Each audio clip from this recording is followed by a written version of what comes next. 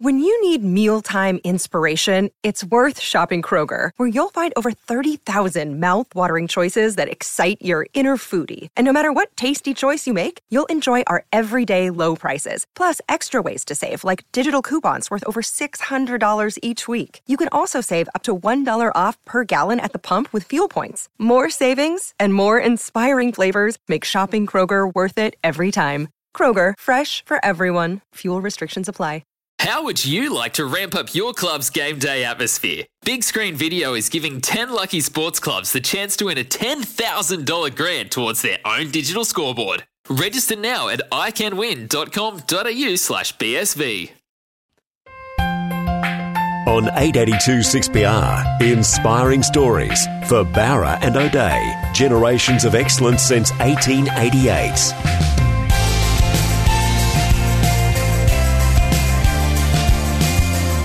Hello and welcome to another edition of WA's Inspiring Stories. My name is Tim McMillan. In this episode, which is brought to you by Bowra and O'Dea, who do ordinary things extraordinarily well, we delve inside the life of one of WA's most successful in the medical field. She is the director of Fiona Stanley Hospital and the Princess Margaret Hospital Burns Unit and Western Australia Burns Service. She's also a clinical professor, a director of the Fiona Wood Foundation, and in her spare time, although she doesn't get a great deal of it, a mother of 6 children. She's an Australian living treasure. It's my great pleasure to introduce Dr. Fiona Wood, AM. Fiona, welcome to the show. My pleasure. Now, look, a lot of people got to know you back in 2002 when the Bali bombings happened. Such a rush of patients from Bali to Royal Perth Hospital at the time to your Burns unit. I know it's,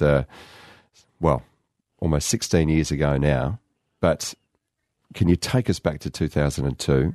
What do you recall of that time, that absolute time of mayhem? I think 2002, as the years tick by, doesn't get easier to talk about, but a little bit harder. It's interesting that distance gives you more opportunity to reflect on the sheer impact that event had on so many people. For us working in the Burns service, I mean, we're part of the WA Health, and we had been trained to do what we did at that time. But the support we got from everyone around us, everyone in the community, to really facilitate what we were doing, to look after the relatives that were coming from all over the world. Actually, we had a few German boys that were on holiday in Bali that were in the unit as well as those from interstate. And so seeing the whole of our community move forward and really do things for people that they didn't know, but just because it was the right thing to do, was actually a very, inspiring, really, space to be. And I remember 3 weeks after, where we'd been kind of busy for those 3 weeks, one of my colleagues, Ian Gollo, who's a surgeon at the Children's Hospital, says, we've lived through something that is very special, is unique. We've lived through a period of time where everybody has been so positive and all the shoulders were to the wheel and pushing in one direction.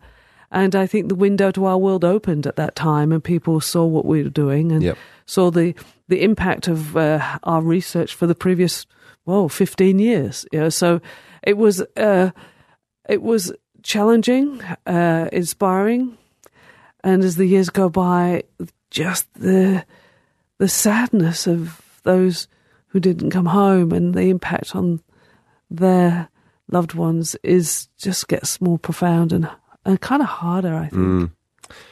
The moment you got the call, though, do you remember? Were you at home? Were you already at work when the call came in? Because I remember a lot of people woke up to the news, and it just sort of, particularly gripped Perth, because obviously Bali being our favourite playground on our doorstep. But do you remember where you were when suddenly you became aware that this had happened and your life was about to change in a profound way?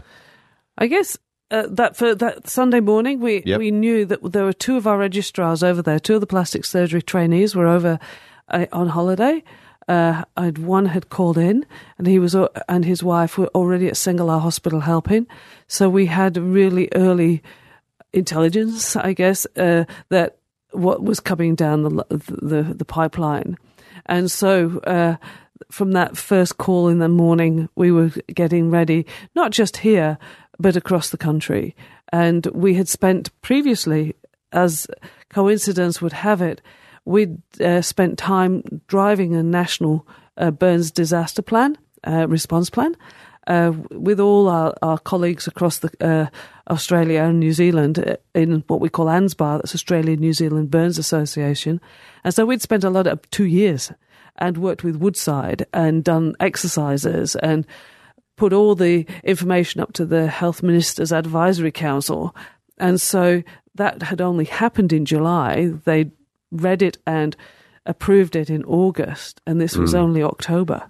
And so it was the front of everyone's mind. So when we made the calls around the country, everybody had an awareness of not only what was coming, because we're able to tell them, but also how to work together to give the very best possible care we could. You had patients arriving with a great degree of injury, some fairly minor burns, others more than 90% burns to their body. How do you process those arrivals? Did you find yourself in that difficult position where you had to, really prioritise some over others? And were there some cases where you thought, I just don't know if we can save these people? There's certainly, when we looked at the whole situation, we made the assertion that we should try. The goal was to treat everyone as if they were here as individual, sort of an individual patient event. And if we couldn't achieve that, then we had to work out how and why. So even though we treated 28 people, and that is a significant number, we weren't overwhelmed in the sense that we couldn't treat them as individuals in that context. There were 3 people who didn't survive. And again, it was very much the pattern of how we see the injuries on a day-to-day basis. We've tried very hard to ensure survival over the years, and as the decades go by, our survival rates increase. But a third of our patients don't survive within that very first time period, like a couple of days, where the injury is just so overwhelming. We just know that we can't start. And then at the other end of the spectrum, we have patients who survive around about 3 months, but they weaken with the infections that wash over them. And at 3 months, it's like sand through our fingers, and we just can't hold on any longer.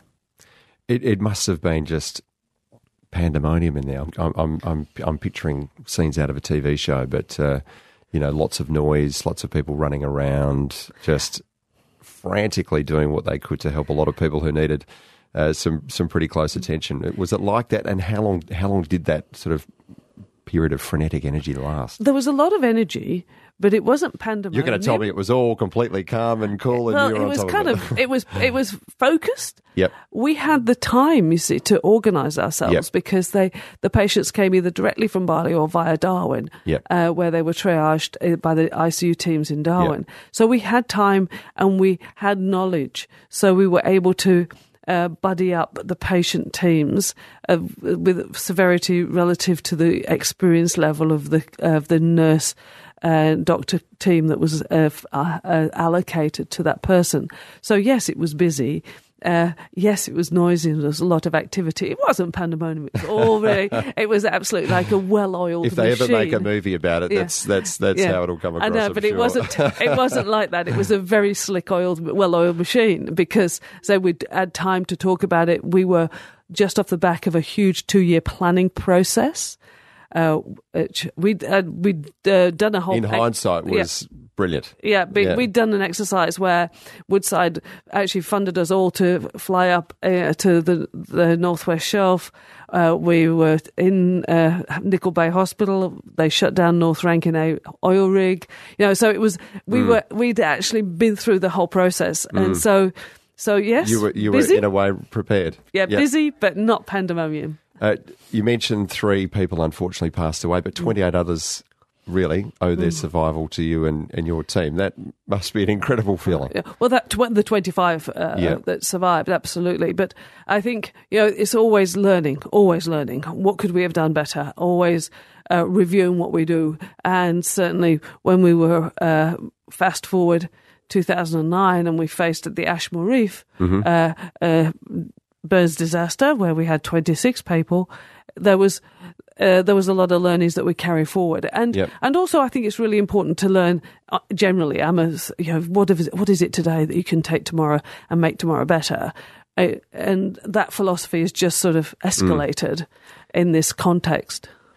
The survivors that you helped, are you still in contact with any of them now? There have been many years past, but are you still in contact with any of them? Yeah, some of the guys, because burn injury is for life. Yeah. And so things that arise, little problems, niggles here and there, and some more significant than others.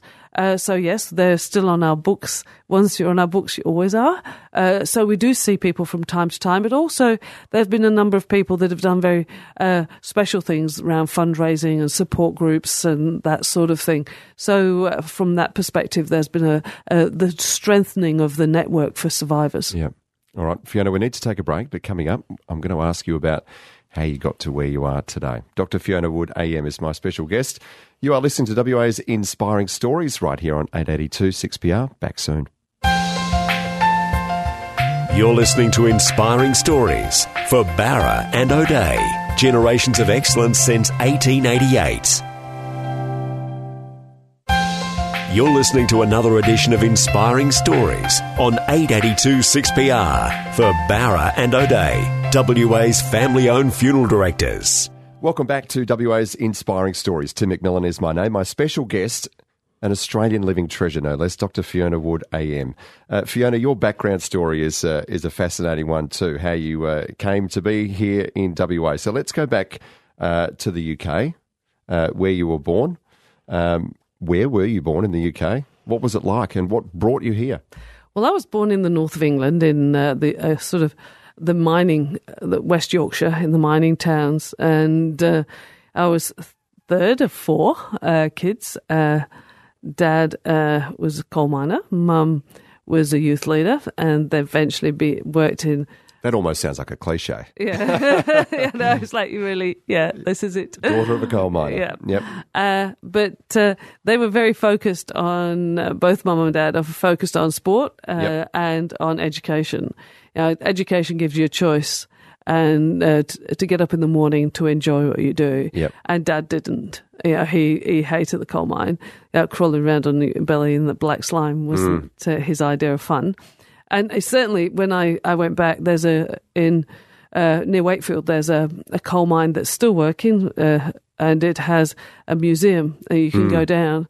And my dad's a big fella, and I came back up after going down there with the kids, so not that long ago, and I was like, Dad, how did you fit? It's like, never mind working, shoveling coal down there. So it's a tough way to make a living. Oh God, yes. And so he was very focused that his boys wouldn't go down there, and the solution was education. So we were very focused and we were sort of very driven in that sporting and sort of education sort of arena. And we all have our dreams when we're growing up, and one of yours, I believe, was being an Olympic sprinter. Yeah, I realised I wasn't good enough. Yeah. I realised pretty early. Yeah, I loved running. 400 metres was where I finished because I couldn't keep winning at 100 as 200, but I could keep going. So the distances kept getting longer. So it kept longer because I could hang on in there. And then I realised that I wasn't going to be good enough, but I'd learned how to work. Yep. And I think that's what sport does for us. It teaches us how to work, how to goal set, and how to do better. And also, how to win gracefully occasionally and lose gracefully more frequently. And so I think it's a good grounding. I'm very much a sport nut. So that's where I came from, and I got the opportunity to go to a Quaker school, courtesy of my mum. She got a job there, and meant that I could continue after year 10. Yep. As otherwise, my contemporaries were finishing at year 10 in the mining village. Well, thank goodness you did. Yeah, it's good that Mum went for that interview. She went for an interview for a house mother, just looking after the kids in the boarding school. And she came out the phys ed teacher because she was pretty fit, and she ran the Duke of Edinburgh Award scheme eventually in Yorkshire and in the northeast. So she was pretty much a go-getter, and she held me. I remember I was 13 when I went to that school, and it just changed my life. Yeah. Gave me opportunities I just had only dreamt of before. And so she'd sort of held me by the shoulders that morning as I was walking to school. She just, grasped the nettle with both hands and never let it go. So that was, I always remember it. And for once, a daughter took her mum's advice. Yeah, I was like, yeah, you're on, Mum, I'm in here. Yeah. So it was a very special time for me. Yeah. And yet you ended up in WA for more romantic reasons, for love. Yeah. Well, I met my husband when we were both junior surgeons, and he said, it's non-negotiable, you marry me, you live in Perth, and that's not Scotland. And I go, yeah. It was a couple of years away from the move, which transpired, and I figured I'd known him 3 weeks, so it was reasonable. Yeah, we got married. Did you take him seriously at that point? I'm not sure if I really did, but we got married after the first weekend our rosters coincided, and so it was a shock to all our families. Quite a whirlwind then. Yeah, it was. They all were like, what are they doing? So we're too busy. This is it. We're sorted. Now go. and so 2 years later, when it was non-negotiable, I landed here. But by then, I had a 15-month-old and a 5-week-old babe. Wow. When I arrived. So he always says he left with a backpack and returned to the UK with the world on his shoulders. What did your family think when you just upped and left like that? I think my mother said that they came down to Heathrow to see us off. Yeah. And she always says, you never even looked back. I had like 2 kids' bags. And they're like, how can I look back? I dropped something. But sort of, and she goes, no, you know what I mean. And I said, well, it was a big adventure. It was just cool. I was going somewhere where there was a beach and it was warm. And You've clearly done your research. Absolutely, yeah. And I got here. It was November '87, and I remember saying, "Wake up, wake up!" I said, "What's happened?" I said, "It's a sunny day. We can't miss a sunny day." Yeah. There's been plenty of sunny days since then. Yeah. Yeah, so it was a big adventure. I didn't realise I wouldn't go home. It was 8.5 years before I went back to the UK. What, even once? Yeah. Really? Didn't go back. Well, it was busy, and I had another 4 children, and working. I suppose. And I guess it wasn't as easy as well. And even in the sort of the 80s, early 90s, that it was the cost of air travel, and let alone having to corral 6 kids on the flight. So we went back when you take up a whole row. Well, and the rest. When you came out here, though, obviously you were qualified as a surgeon. Then? Well, I was were you finished with your education? No, I was kind of part way. It wasn't an ideal time to move from that perspective.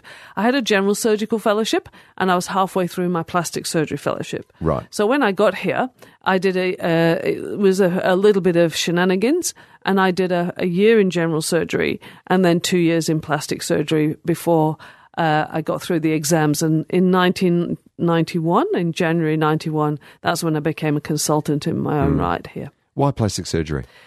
I think right when I think back, because of course you make these decisions at the time when you're young, you see opportunities and you go for them, and sometimes with a lot of hand wringing, but more frequently in a pressured situation, you go, oh, that looks good, and off you go, and I'll give it a go. And when I was a medical student, I realised I needed to make my CV look special. I needed to get into to research so that I had a CV that couldn't be ignored. And one of the guys who I connected with at that time was a plastic surgeon who was doing some really innovative work. And so I was able to go into the operating room, and it was like, I tell you, it's just incredible. Microsurgery was just coming in, and tissue expansion and all these different techniques that now are quite commonplace. I was there at the beginning, and so I kind of came under his wing. I was doing lots of research. I was the sort of the worker ant. And as I got through, I saw how creative plastic and reconstructive surgery was, and I thought, this is where I'll be. So was it a natural step then to go from plastic surgery into specifically working with people who've been affected by burns? Yes. In the UK, the plastic and reconstructive surgeons run the burns units. Right. It's a little different here. It varies across different states. Sometimes trauma surgeons, sometimes paediatric surgeons, but by and large, plastic and reconstructive surgeons. And so when I looked and saw the need with respect to research, I thought, well, this is where I'll go. Yeah. I saw some of the patients and the suffering years after. I thought, we've got to be able to do better. So it started me on that path. In terms of your professional life and all that you've achieved, who do you credit with inspiring you along the way the most? I mean, you mentioned your dad. He probably instilled in you this need to do something that you loved doing. You mentioned your mum as well, the plastic surgeon that you admired when you first moved into that hospital. Are they the people who have shaped who you are professionally now? I think, certainly family, absolutely. The teachers you have, I had some fantastic teachers. I had not long ago a conversation with my 96-year-old physics teacher. Tell me what's new, Fiona. And we were talking about how maybe one day the brain is, the information in the brain could help us heal. And can we think ourselves whole? He was an inspirational character when I was a 16-year-old. He's still inspirational when I'm a 60-year-old, So he was talking about this. He was asking me what was new. Just recently, James, Right. and we were discussing the whole sort of electricity around the brain because he's the physics teacher. Yeah. And so, but then I'd have to say that the third group of people that I've been very fortunate in the teachers I've had. Yep. And I use teaching in the sort of professional sense into the plastic surgical teachers that I've had along the way, like is here in Perth. Harold McComb was an extraordinary man, but also the patients that you see. Yep. And there are people that I see their faces now and I think about it and think about different things and different aspects and seeing that level of human suffering and people, the strength of people coming back from that it's a huge drive to do better. Absolutely huge drive. Well, no better inspiration than the people you're helping, I suppose. Yes, absolutely. Look, we're going to have to head to a break. The Fiona Wood Foundation and the world's first spray-on skin. The next couple of things I would like to ask you about. Dr. Fiona Wood AM is my special guest. You're listening to WA's Inspiring Stories right here on 882 6PR. You're listening to Inspiring Stories for Barra and O'Day. Generations of excellence since 1888. You're listening to another edition of Inspiring Stories on 882 6PR for Barra and O'Day, WA's family-owned funeral directors. Welcome back to WA's Inspiring Stories. My name is Tim McMillan. My very special guest is an Australian living treasure, Dr. Fiona Wood AM. Fiona, one of the things that you will be remembered for, not that we're talking about your legacy just yet, the world's first spray-on skin. Yeah, well, that's an interesting, of course, there's plenty more to do yet. The spray-on skin cells came from, way back in the early 90s. I was working with Marie Stoner, a medical scientist, and we were working together growing skin cells from you to you. So we were very focused on avoiding transmission of infection, avoiding rejection, and we worked out that if we could develop a system where the burn wound itself could receive the cells, then we could use the body as the tissue culture environment, which is actually more like a natural healing. Yes. And so we put the first steps of the tissue culture process into a kit. And so we dissociate the cells that really come from the engine room of the skin, filter them out and sort of shake them about a bit, and then spray them back on. And so we're able to cover much larger areas and the cells are really activated. And so, that's came from research that we did in the early 90s. We first sprayed cells on in 94, 95, and then the kit was finished and ready for commercialization, in fact, around 2002. So it took a little while, didn't it? Yes. Oh, and it's still going. It's still going through the FDA, and it's being used in lots in Europe and China is really exploding the use there because they have a lot of problem with scarring there as well. And so they scar quite badly in that sort of type of skin. So, yes, it's used all around place now in different contexts, so it's good. Please don't be modest. in answering this question, but how big a breakthrough is it? Well, for me, I think that the whole concept of this as a breakthrough, it happened when we did this 20-odd years ago. Maybe seems like a breakthrough to a layperson. For you, it's probably been a long and protracted thing, yeah? And currently, we're just pulling a team together to actually take things to the next level, where, well, if we could spray cells on, can we actually spray the construct and the cells? So actually, can we take the bioprinting concept with what we've done previously and actually really solve some of the issues that cells alone can't solve. Yeah. So bringing bioprinting with the scaffold. I'm really having to use my brain here to follow you. Yeah, sorry. I'm thinking about the possible implications maybe beyond skin cells, are there? Absolutely. Yes, I think the looking at the bioprinting of tissues now is a very exciting space. I think it's fantastic to be able to bioprint in the laboratory, but I think it's a whole different ballpark to bioprint on a body. So watch this space. We'll try and get that sorted. It sounds intriguing. I don't quite know what it means, but it sounds intriguing. Last time I spoke to you, we had a conversation, and you mentioned this idea of, and it sounded like science fiction, fascinating, but the work of science fiction, talking about harnessing the power of the brain to heal the body. Well, is it still science fiction, or is it something that you are actually looking at? Well, we do some things that are pushing those boundaries. We know that if you're burnt on the back of your right hand, the nerves on the back of your left hand change, and your brain. And why is that? Why is the big question. Your brain also changes. And so if we understood how we could harness that energy, we may be able to or drive the shape of healing into a better, more normal shape. And so it is a huge task to understand why the nerves across the whole body change. But we've done lots of sort of bite-sized pieces. We know the cells near the spinal cord change, not just on the same side as the injury, but on the other side as well. So that's fascinating. We know that in older people, the brain changes that are less plastic. We get a bit more stiff in our heads when we're old, and that actually means that it takes us longer to recover. Yeah. We also use what we call a mirror box, where if you've got a burnt hand, you put it in a box, so you move your good hand, and your brain thinks both of them are normal, and that helps get you heal quicker. So there's all these little tiny pieces of the jigsaw, but we're in a kind of 1,000-piece jigsaw, and we've only got maybe 25 pieces, and we're working on the rest. But so it's, again, watch this space. But we're tenacious, if nothing else. How do you even go about researching that? Do you actually need to research on people who have a wound to start with? Well, we do lots of work at different levels on cells, as well as on understanding and following the changes in people. And understanding the changes in people from the sort of the whole of body level all the way down to the genetic level. And then we link in with things like we've worked recently with IBM Watson drug discovery.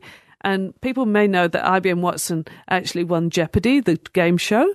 This computer that won game show. And I say, well, guys, if it can win the game show and play chess, can't it do something more useful? Right? And so it's actually read the whole of the world's medical literature.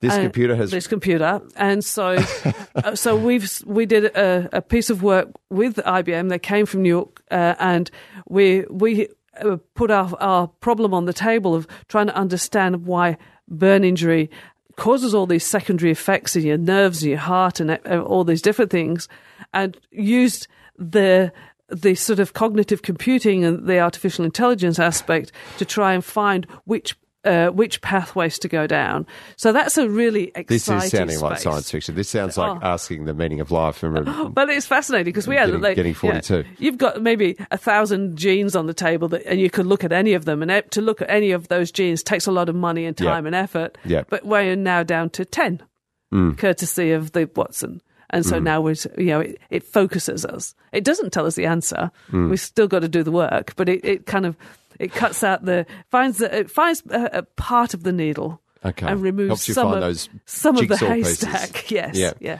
I suppose the end goal, though, is a scarless heel. Yes. Is that going to be achievable in your lifetime? I think it's interesting, scarless healing, because I had this idea that we would achieve it and we'd all walk away and go down the beach.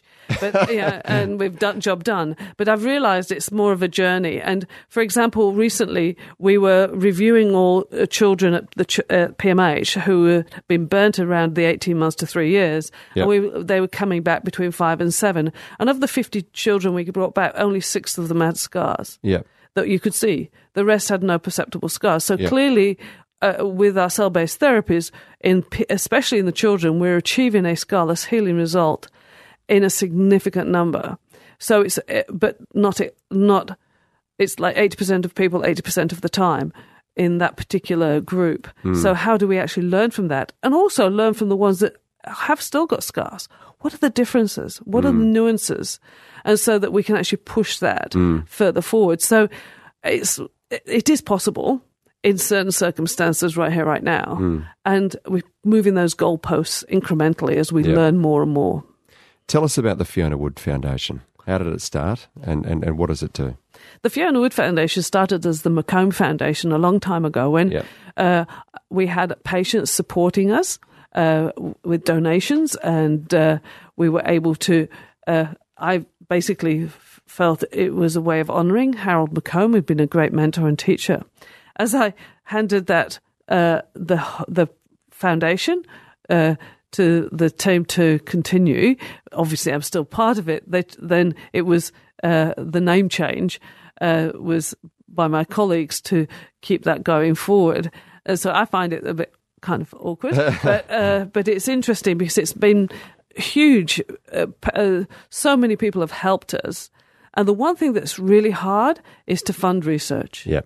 And if you have a competitive grant and if you've no way of sort of ironing out the rough spots where in between those grants, then you lose such vital manpower. Yeah. You have such vital brains of our scientists. So it has been awesome. We've got corporate donors, just right down to mums and dads and kids. So it's been enormous because it's meant that the people of WA have really helped us over this 20 years now.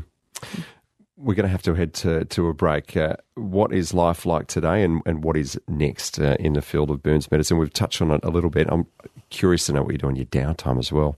Fiona, I can't imagine you get much, but I will ask you anyway. That's going to come up soon. Dr. Fiona Wood AM is my special guest. You're listening to WA's Inspiring Stories here on 882 6PR. You're listening to Inspiring Stories for Barra and O'Day. Generations of excellence since 1888. You're listening to another edition of Inspiring Stories on 882 6PR for Barra and O'Day, WA's family-owned funeral directors. Welcome back to WA's Inspiring Stories. Tim McMillan is my name. My special guest, an Australian living treasure, Dr. Fiona Wood AM. Fiona, we spoke before about how much of a demand you have on you professionally. You've also got 6 kids. You take up an entire row in the plane whenever you travel. How on earth do you combine the needs of your profession with the needs of 6 kids? That's a lot. Yeah, I've been very lucky. I mean, they're amazing. I often think it's it's very special to be their mum. I've been fortunate in the main that they've been fit and healthy. I think that's been a great fortune, and they are a crew that keep you honest and keep you to task. That's for sure. How old are they now? We're talking teenagers? Oh, no. A great span? 8 years, 31 down to 23. So they're moving on in life now. And that's it. I'm a real kid person. I mean, I loved babies. I loved toddlers. I loved every stage. And now it's really interesting because we're seeing what they're doing and all different and moving on in life. It's just great to be connected with them still. Any of them following in your footsteps? Just one. I have 2 girls and 4 boys. Your favourite child, then? This is... better make sure they don't hear this. No, my eldest girl is in plastic surgery training. Right. Very much following in your footsteps then. Yeah. You mentioned when you met your now husband back in the UK, he promised you sunshine and beaches. with all of that, 6 kids and a busy professional life, do you get to the beach at all? Oh yeah, I'm a real beach person, so I get there every morning. Every morning I'm in Perth, I'll be down there. You're one of those crazy people, even first thing on a winter's morning. Yes, absolutely. In the water or just on the beach? Well, either walk and ride my bike, and then throw myself in the water afterwards. Wow. But recently, I think we're looking for sharks more because recently I couldn't get in because there was a shark alarm, and I went back later and there was fork lightning. I'm thinking, today is possibly not a good day to go in that water. Yeah. You should know. You've got so many awards and accolades to your name. One of them is Australia's Most Trusted Person from 2005 to 2010. I have to say, when they put out those lists of most trusted professions, people like you are always at the top. Journalists are generally down the bottom, with real estate agents and car salesmen. What's it like to be a trusted person? I think it's something that I'd have to confess I haven't given a lot of thought to in that context. I think we are very fortunate in the profession. Yep. That it comes with that's as part of the package, if you like. But I also think it's really unfortunate that for the journalists and the politicians in the room, we read and listen, and then complain. Well, actually, if we did, thank you. We're not all that bad. It just doesn't make any sense. I mean, if we want to hear and listen and have different people in there, we'll actually do something about it rather than complain and put them at the bottom of the list. That's true. Yeah, that's true. You can switch it off, or you can vote for someone else. Do you have like a mantelpiece with all these awards on them though? Are you one of those people to put them out, or do your relatives insist on you put it? You're going to tell them you just stuff them in a drawer, aren't you? Yeah. I think. Humble to the end. I've kept things because I think maybe at some point the kids might be interested in that reflection of over time, but I find it awkward.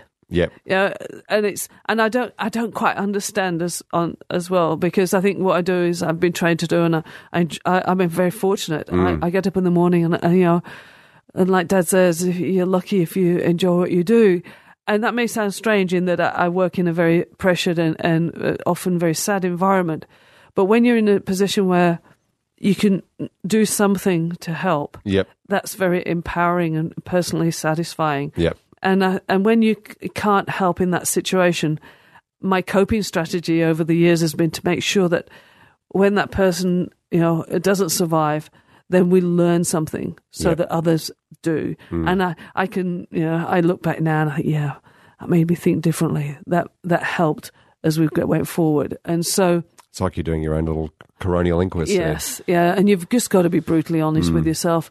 None of us is ever going to be perfect at any day, and so there's always a day you can learn something. Do you ever switch off? Do you feel a need to switch off, or is that what the early morning beach run is all I think about? the bit of when I'm just laughing and throwing myself in the washing machine, and I just like a demented seal. That's sort of I come up and my head's clear. Yeah.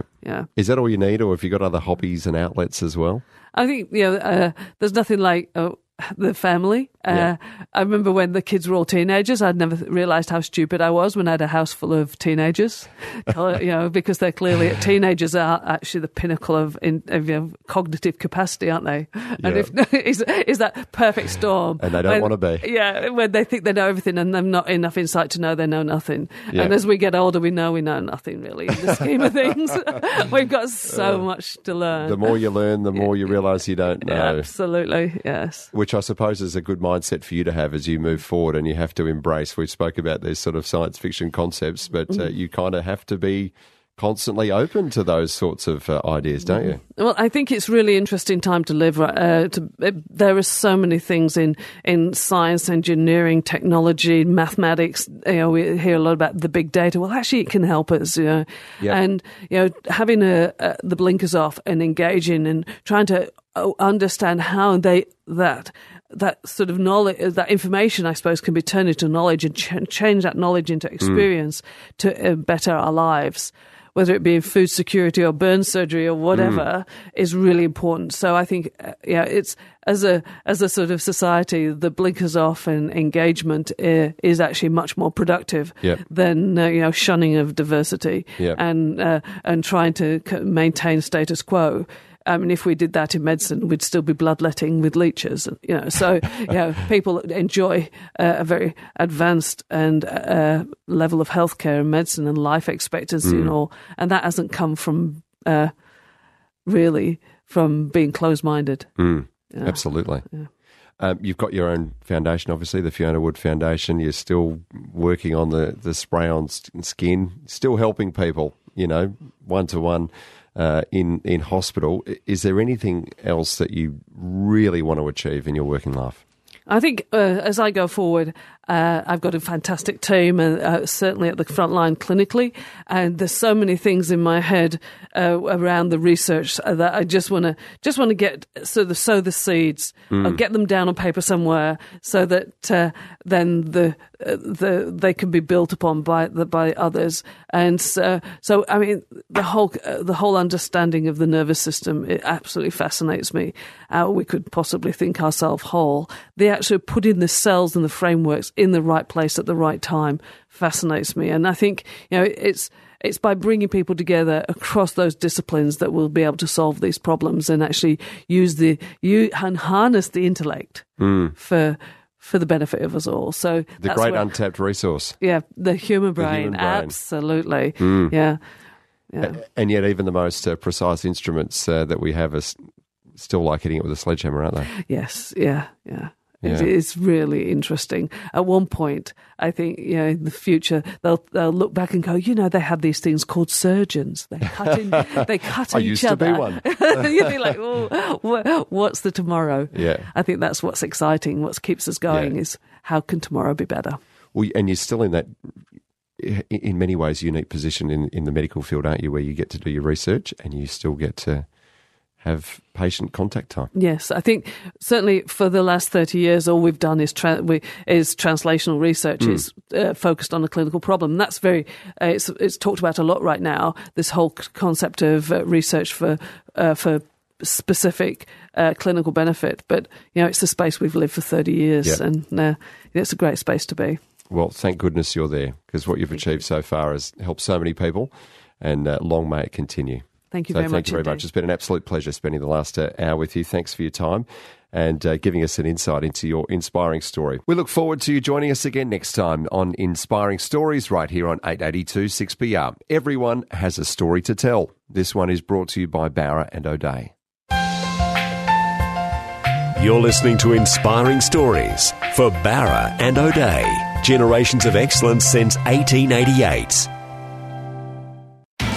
It's Tyre Power's Big Footy Final Sale. To kick things off, you can get the power to buy 3 and get 1 free on selected Toyo passenger car and SUV tyres. Tyre Power's Big Footy Final Sale can't last. Visit tyrepower.com.au now.